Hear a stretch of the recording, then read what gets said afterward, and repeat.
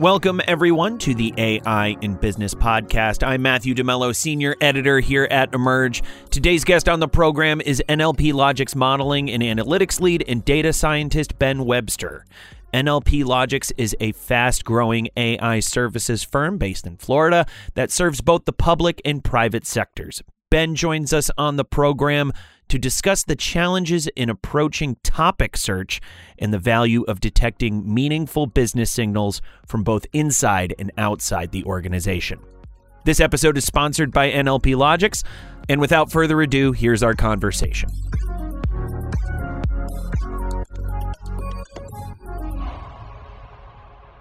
Thanks so much, Ben, for being on the program. Oh, yeah. Thanks a lot for having me. So we're talking about topic search today, and I think the best way to open up this discussion is to ask, what are the important challenges business leaders face in trying to understand how their customers and employees talk about a topic key to their organization? Yeah. So, I mean, the real problem faced is that I think the statistic everyone throws around is that 90% of the data captured by a company is unstructured data. This is conversations through emails, conversations through inbound call center, that kind of information. And that information is so rich if you're a human reading it, but there's usually so much data pouring through that no human can read through everything. So the problem faced is getting to the insight before you have an angry customer or a broken system that you trace back to discover within the text in your data. So another way of saying it is searching that unstructured data to understand the realizations in a useful way for your business. Right. And that usefulness is sometimes, and correct me if I'm wrong, sometimes referred to as a signal. Where can business leaders start to detect signals? How should they start to think about this even before they're out there, maybe trying to find a vendor for this? What do they want to consider in terms of their business strategies? Yeah, so I mean, the primary thing here is to make sure that these conversations are recorded. So the main thing that we try and look for is information that we can refer to as a comment. And that information, lots of times it comes in emails, and that's easy to capture. Lots of times it comes in trouble tickets, that's easy to capture. The things that are more difficult is the real important problems, which is when a C-suite member calls another C-suite member and says, hey, everything's falling apart. Or when there's a text message on the side that says, hey, can we catch up real quick because XYZ is behind? Those things usually come sort of offline, and they're very large indicators in the chain of conversation. So the one thing that companies need to do is make sure that all that data that actually is feature rich is actually being captured. The last thing I want to hear is to hear a story where they walk me through the 80% of data that they have and then say, yeah, but the real important stuff's sitting on my cell phone, and we don't really store that. Right. Now, before we get any further, something we spoke about before the call is your strong feelings. I share them, actually. We should call them our strong feelings on how a topic search is viewed by different disciplines and what it gets called. Why do you feel nomenclature is so important here?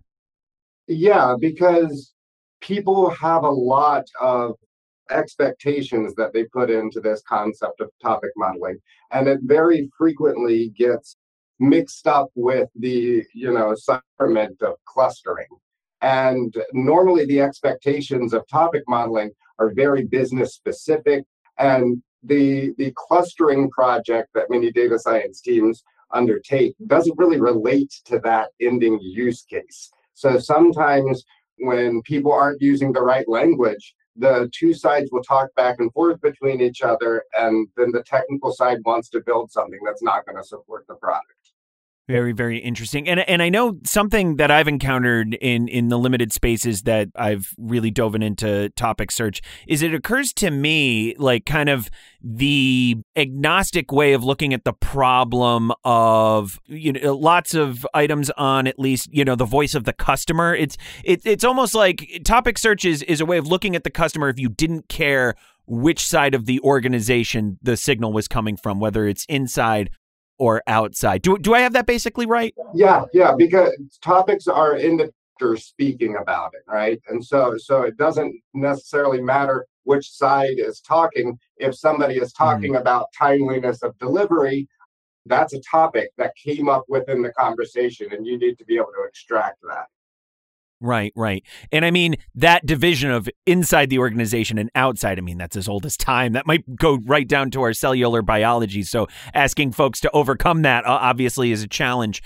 But what do you think are the benefits of looking at signals in this way? And how do you begin to confront the challenges that come from people looking at that brick wall of inside and outside the organization and convincing business leaders that there's real benefit to looking beyond that wall? Yeah, so specifically, the approach that we take here is that we train a large unsupervised model that is on the client specific corpus. We learn the way that that client specifically speaks. And then the approach that we use very much resembles, if anybody out there is already familiar with few shot learning, it very much resembles few shot learning, where the user says, well, here's 3 or 4 examples of something that I consider to be timeliness, or something that I consider to be alert worthy, or something that I consider to be whatever segment that they are calling a topic.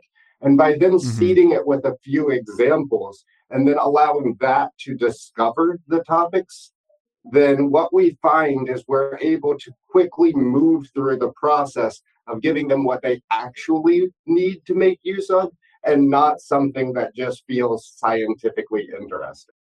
Right, right. What do you notice in the patterns of like the difference between, them coming in with what they think is scientifically interesting and what the end game usually turns out to be? Yeah, that's real good. So a lot of people come into us thinking that what we're trying to do is partition all of their data. So what we're trying to do is extract information from 100% of the words or something like that. And what ends up actually happening is that that which is actually interesting to your business use case is probably only a very small percentage of the words, but then their occurrence and then their co-occurrence with other themes of interest, other topics of interest, is what becomes Yeah. most interesting. So what I find that always becomes interesting to the customer is how they come in thinking that I'm going to help them completely sort of understand the anatomy of every sentence. And what we come back with is something that brings insight from 2% Hmm. of their data, but turns out that that's so actionable that that's all that they need, right? Right, right, Not that right. we want to bring color to 100%, because then you're back to the same problem of, well, I don't have enough time for a human to comb through this 100%. What we want to do is find out what you as a customer think is actionable and bring that right up to the front, so you're not worried about the other stuff that's a little Right. important.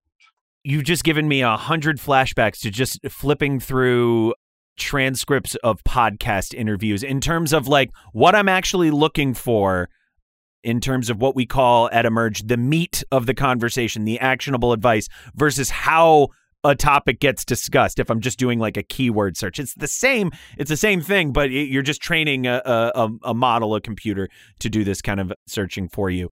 Extrapolating on kind of like, let's call it the topic search philosophy of like this bringing down of this wall in sort of a Reagan-esque way of looking at signals.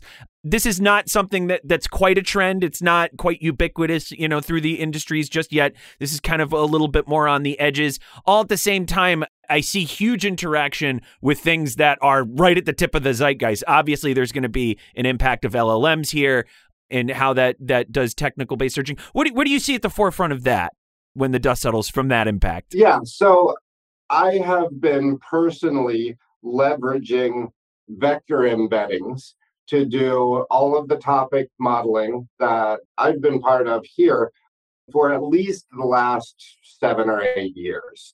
And so the LLMs, all they are is a better embedding. Okay, so the Right, right. approaches that we're using, I'm not changing. And the fact that I still believe that the end user is the best expert to go and give me those few beginning examples in order to learn, none of that changes. The thing that becomes easier with time is that the LLM has really awesome suggestions that are more nuanced. And it makes the Right. user start asking really interesting questions that they wouldn't ask before. And so, one of my favorite things that the LLM brings about is that I used to have people that were really just understanding topics because of one or two word phrases. And now they're Hmm. understanding topics because they're reading sentences or combinations of sentences. And they really have to ask themselves, like, oh, are they talking about this or are they talking about that? And the nuance of having to, as a human, read two sentences and ask yourself, does it belong more in this topic or that topic? It just becomes a deeper conversation. But ultimately, the mechanics of the approach, it's all the same. Going back to a little bit of what you were saying before, a lot of businesses kind of being attracted to the shiny objects that really don't end up being that important in a topic search. Starting from scratch, an organization wants to get better at this. What kinds of information should they come to the table with? What should they be looking for? Yeah, so I love that question. So you have to marry structured data to unstructured data. So your unstructured data is where all this insight is, and that's where you're coming saying, "Hey, let me give you this big corpus of text, and you find stuff for me." But the structured data has your in state. So whether or not the customer quit, whether or not the customer gave you a bad review, whether or not they bought or they didn't, that's in your structured data. And so I need the two to be married because like the story that everybody tells is they tell a story about they collected unstructured data, they collected some numerical score that came with it. Was the customer happy 1 through 5? And then they end up having this result and they say, I can't relate that the fives bought and the ones didn't. And then I can't promise you that the fives were always happy. And so what we do is we extract the topics, we apply sentiment analysis to the mentions of the topics. And even your happiest customer can complain about a topic. Even your most upset customer can have positive things to say about a topic. And when you combine that to both the outcome, which is the thing you actually cared about, whether or not they bought or not, and then their tendency to score you in the presence of that, that's when you get the whole story. And where customers struggle is they just want to look at that 1 to 5 rating and correlate it with whether or not you bought. Right, and it's never usually that simple, or at least what are some of the challenges in terms of sentiment analytics in what those numbers could mean? Yeah, so that's the reason why we focus on comments, okay? Because when Ah, people are okay. making comments, comments are polarized, right? When people are talking to you in an email about a call center, they're either saying, help me get through this, or they're saying, you screwed up, go fix this, right? It's very easy to understand that. But if we just try and run it over all text data, you're going to have a lot of people when they talk technical don't really express emotion, or you're going to misinterpret it, right? And so, Right, so right. the fix that or the solution that we have that really feels like a vanilla template is really based off of a approach that we use that looks a lot like few shot learning, goes over top of an unsupervised model, which we've been leveraging large language models, and focuses on comments that relate to the user experience, because ultimately that's where a lot of your money comes from. That's a very interesting point on numerical rankings, especially for how biased a lot of these fields are, at least towards, but this got a 5. They got to feel good, right? Yeah, you don't know what 5 means, and maybe a comparison I like to make is my parents have this awful habit of going to the movie theaters just looking at the Rotten Tomatoes scores but not looking at the reviews. Yeah. They just see 100, and whether it's a horror movie, anything else, they're like, well, it's going to win an Oscar, so we better know how to talk about it. And they go whether or not they're in the mood. And I'm like, did you even want to see a horror movie? And that's kind of your problem with numbers and sentiments. What end goal should business leaders keep in mind in terms of what they want to get out of a project that's focused on topic search? Awesome. So visibility that you can connect to an ROI.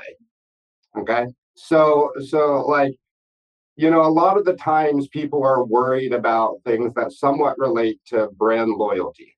So one of the problems that you'll have is you'll have clients that always rank you good because you've been with them for a long time, but they're giving you useful information, which is like complaints within the data. This is something your team's doing wrong or whatever. And so if you can connect improvements to your process to potential ROI, and then connect that to your ability to monitor and surface things early. One of the experiences that we have that I've learned enough from is that if your end state is a bunch of marketing material, we're not going to be in a relationship in a year, right? Because if your end state is to make some word clouds that talk about scenarios where people are happy and scenarios where they're sad, it's going to look real good. We're going to get through a couple of really good presentations and get some people excited, but it's not going to be a product. And so what you need to do is you need to understand, okay, if I had visibility into this level of detail this early in my process, and I was able to make a change, could I tie that to ROI? And if the answer is yes, that's where there's opportunity. And I think that's music to the ears of a lot of people listening. I'll leave it at that without getting too biased, but I think you've really put a finer point for this business leadership audience. Ben, thank you so much for joining us on today's program. Yeah, thanks a lot. I had a blast.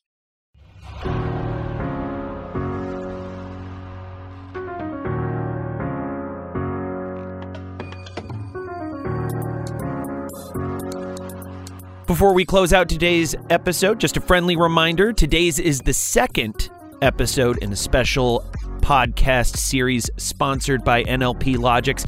You can check out our previous episode in this series with fellow modeling analytics lead and data scientist at NLP Logix, Katie Bakewell.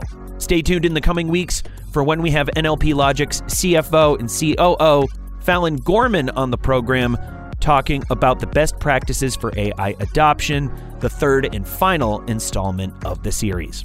On behalf of Daniel and the entire team here at Emerge, thanks so much for joining us today, and we'll catch you next time on the AI in Business podcast.